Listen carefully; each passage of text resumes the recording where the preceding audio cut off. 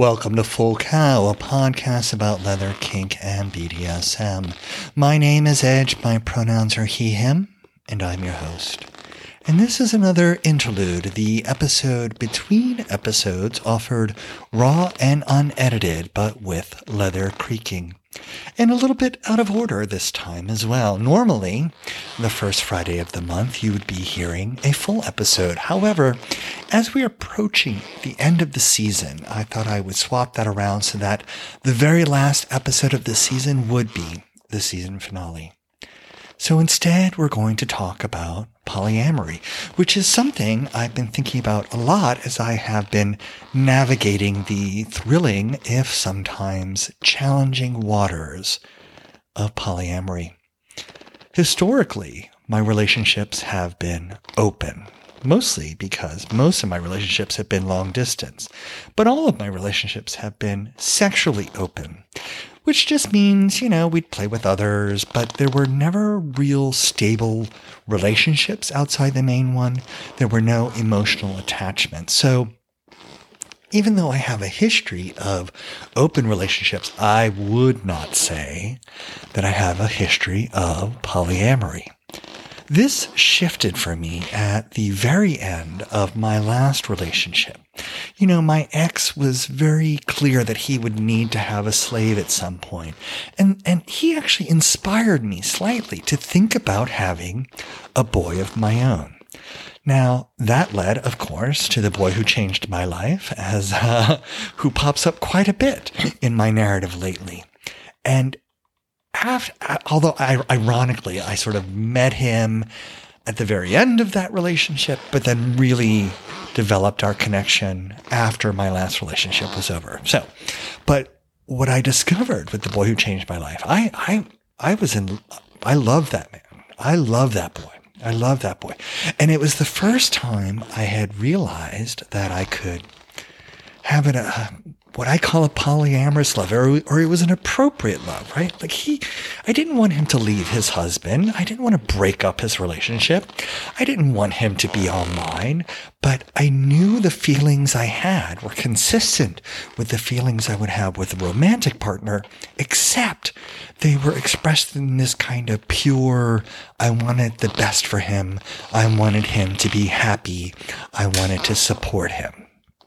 And that's when I finally discovered that it was possible for me to love in a way that seemed appropriate in a polyamorous context, a love in a way that didn't seem the way I would exclusively reserve my love for a primary partner.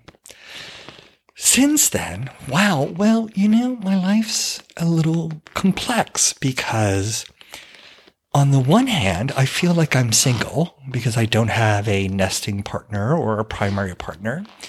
On the other hand, clearly I am not because I have a boy and now I have a slave.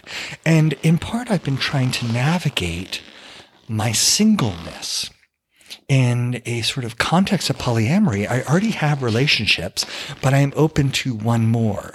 But one more specifically, a kind of primary or nesting, a boyfriend, someday maybe a husband kind of relationship. And, it's a little weird. It was weird to be dating and both feeling single and yet technically not being single. And it shifted the pool I was looking for because obviously I needed people who were polyamorous. In that, I discovered that a lot of gay men still don't really know what polyamory is or understand what it means or really have explored that, which is great. Certainly not required. I guess I just thought gay men were inherently polyamorous. That's not true. Gay men are inherently nothing, first of all.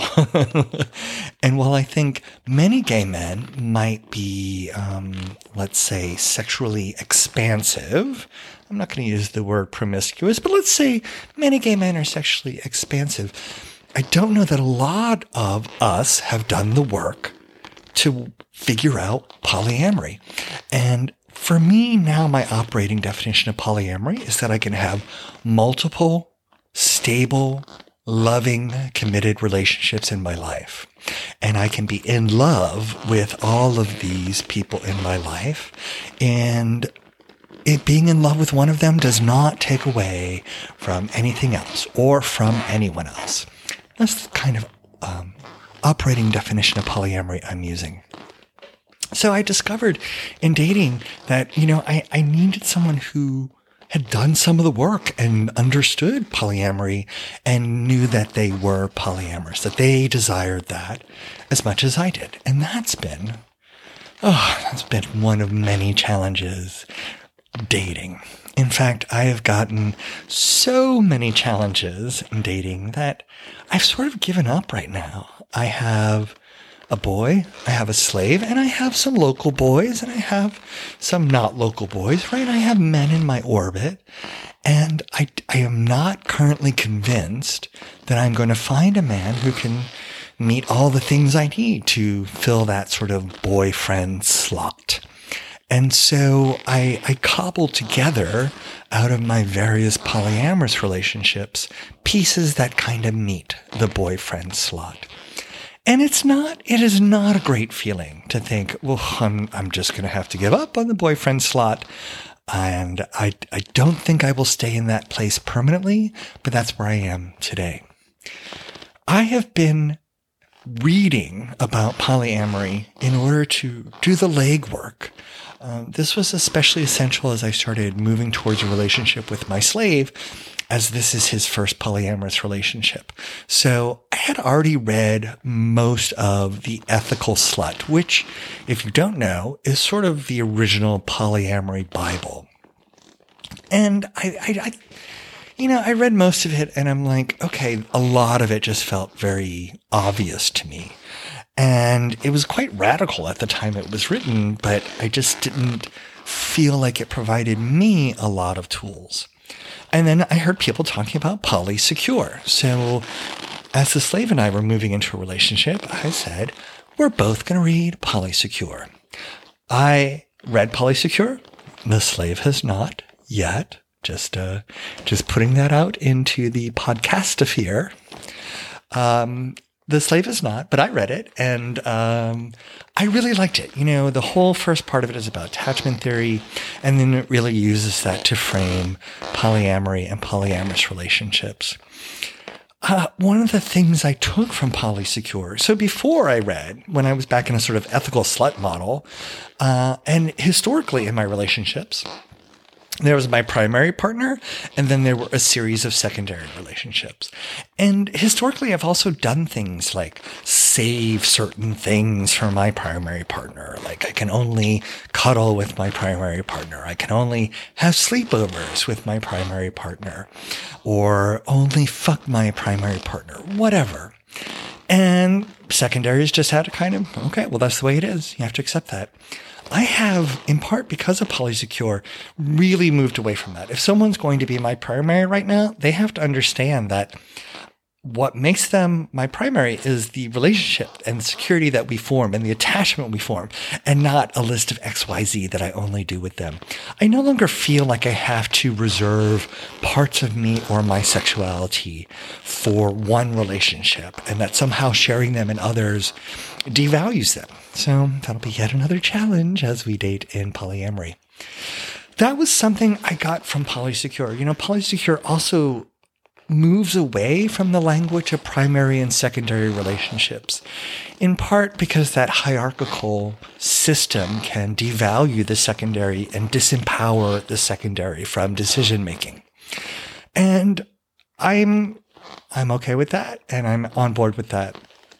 It was specifically reading polysecure that made me question whether or not I was actually single. Like, when I was operating under the ethical slut, I was like, oh, I'm single because I don't have a primary. I just have some secondary relationships. And then I read polysecure, which sort of equalized all relationships. And I thought, well, wait a second. Am I single? I don't know. I have a boy. I have a slave. Those are two important relationships. In what sense am I single? Okay, well, I'm not single, but I'm open to another relationship, but a specific kind. it became very complex for me. So as much as Polysecure provided me new language, new goals, new understandings, and new tools for polyamory, it also made things a lot more complex in my life. I have just recently ordered the Polysecure workbook as a way of seeing what else it can offer me.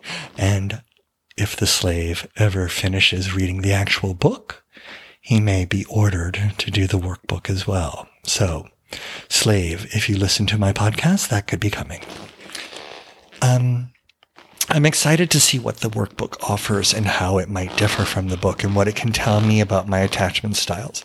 I have some ideas about my rather damaged attachment styles, but hey, let's see. Let's actually look into that and see what that looks like. And hopefully it will prepare me. In the meantime, I have been resisting singleness. For a long time, I felt like this is the longest, it's almost 2 years. It's the longest I have been single. By that, I mean, it's the longest I've not had a primary partner, a primary relationship. And 2 years, not even 2 years, almost 2 years. 2 years, that's not a long time. It feels like a long time to me. I have tried to remind myself that being single is not a problem. It is not a problem. I do not have problems in my life today. And that if I make being single a problem, if it's all I talk about when people ask me, oh, how are you doing? Oh, dating is so hard. Oh, it's so challenging. Oh, I'm tired of going to sleep with my cat. If I make that my narrative, if I feed that energy, then I am simply reinforcing it as the truth of my existence. So I made a decision that being single wasn't a problem. I made a decision that to not feed energy into that narrative, and instead I was going to center joy and gratitude. I'm grateful to have a slave and a boy and milk boy and rubber boy and, other people moving through my universe in many beautiful ways. Grateful for that. I'm grateful for abundance. And I leaned into being single by doing a lot of travel. So I just went to Claw in Los Angeles. I am going to see my friends in Atlanta in a couple of weeks.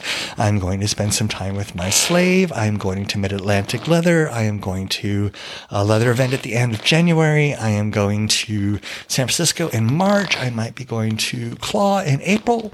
Lean into being single. Have adventures. And that's great, but I still frequently encounter bouts of what I call the singles. And they often come on the weekend. And there are those moments where the heaviness and the weight of being single, I just feel it. And it has a lot to do with being a little lonely and not having anyone in my bed. So even if I'm not technically single in this polyamorous sense, I certainly feel very single at times when there are challenges in my life that I am moving through, when I am buying groceries by myself, when I am going to bed with my cat, I can feel very single. And, I've been trying to really resist the singles. And recently I just sort of hit a giant singles wall and just thought, I am done. I am just done with even trying. Because the truth is, I feel so sorry for anyone I've met in the past, let's say 6 months, probably longer. Let's say the 6 months. Everyone I meet, I view through the boyfriend filter. So one of the first things I'm trying to suss out about you is, are you single? And if you're single, you instantly get more of my attention. And it doesn't matter where in the world you live. You live in Germany, but you're single? Oh, maybe you'll be my boyfriend. Oh, you live in Australia and you're 14 hours ahead of me, but you're single? Oh, maybe you'll be my boyfriend. That really obscures the kinds of organic connections I can make with people, particularly ones who are not single, who suddenly lower in my estimation because they're not available to me through the boyfriend filter. And that is something I am actively working against. I am actively working against the boyfriend filter and trying to be just done, D-O-N-E, done. And in part, that is this sort of moment of acceptance where this is where I'm at and I'm going to be okay with it. I'm going to go back to joy and gratitude.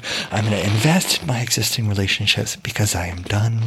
D-O-N-E, done. Peace, calm. But it's also kind of a little bit of a hissy fit, right? Like, I'm done. I am done. D-O-N-E, done. I am done with men. D-O-N-E, done. And I am trying to navigate that bitterness. You know, I feel a little bit like coffee. Like, I'm a little bitter, but I'm still kind of tasty. But, you know, I'm still a little bitter. These are all part of the challenge of polyamory for me, because it also makes me wonder about what available connections I have. Like, not just that I have a boyfriend slot in my mind, or maybe even in my heart. Do I have a boyfriend slot in my life? If that man came along, would I have time for him, and would I have energy for him? And how do I preserve that time and energy and not take on 8 new boys, 6 boys and a puppy? I don't know. How do I preserve availability?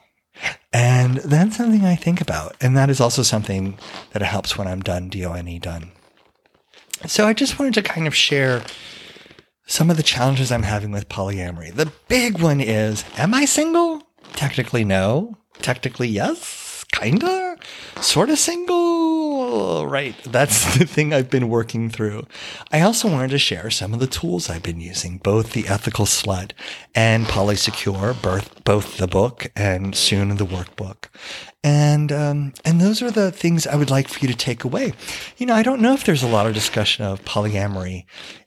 I think there's a lot of discussion of non-monogamy, but polyamory strikes me as something very different. It strikes me as a way of creating these stable, love-based, ongoing relationships that can be really complex.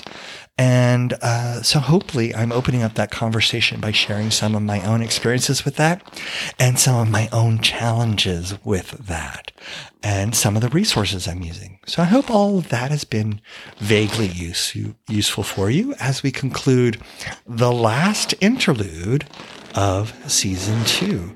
And, even though I'm going to go on hiatus, and the podcast won't actually be returning until March 2024. We're going to take a little break for me to rest, but also to build up some episodes.